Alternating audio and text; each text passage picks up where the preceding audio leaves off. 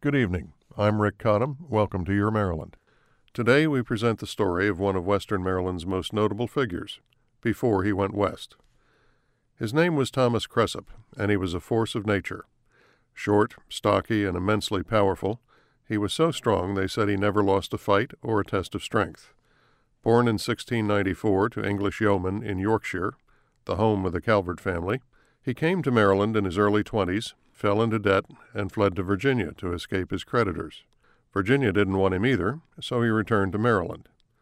In 1729 or 30, he moved from near Havre de Grace up the Susquehanna to what is now Wrightsville, Pennsylvania, where the governor of Maryland had granted him 500 acres he called Pleasant Garden. The land on which he had settled was very much in dispute between the Calverts and the sons of William Penn, who just then were arguing over their common boundary. Making matters worse was a tide of German immigrants moving westward into the region who did not know to whom they should pay taxes or express allegiance. Thomas Cresap regarded himself first and foremost as a Marylander and set about clarifying matters. He soon found himself afoul of Pennsylvania law.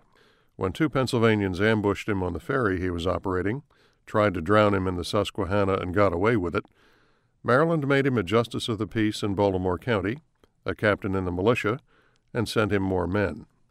Cresap's fortified house at Pleasant Garden became a strong point for raids on Pennsylvania German settlers. Anyone with allegiance to the Penns was fair game. If their horses or cattle broke into his corn, Cresap shot them.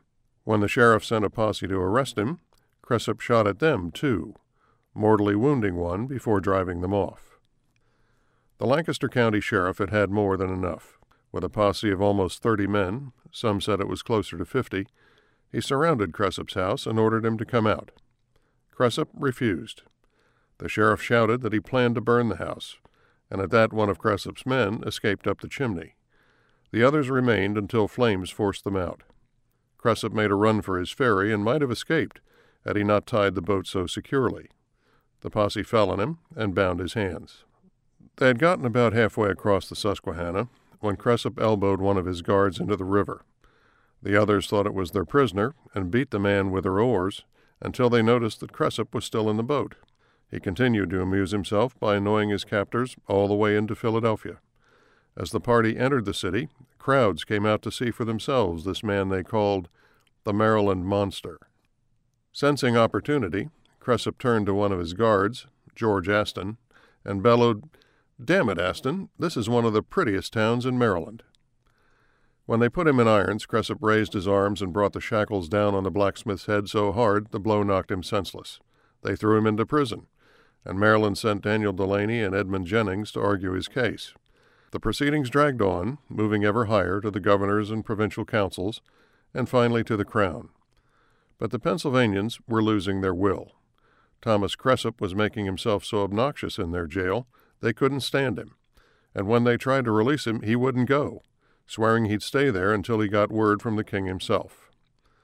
Finally, the king ordered both sides to reconcile their border differences, and Cresap left Philadelphia. Maryland lost that boundary dispute and had to settle for what is now the Mason-Dixon line. We can only wonder what would have happened had things gone differently and had Cresap prevailed. Philadelphia might indeed have become one of the prettiest towns in Maryland.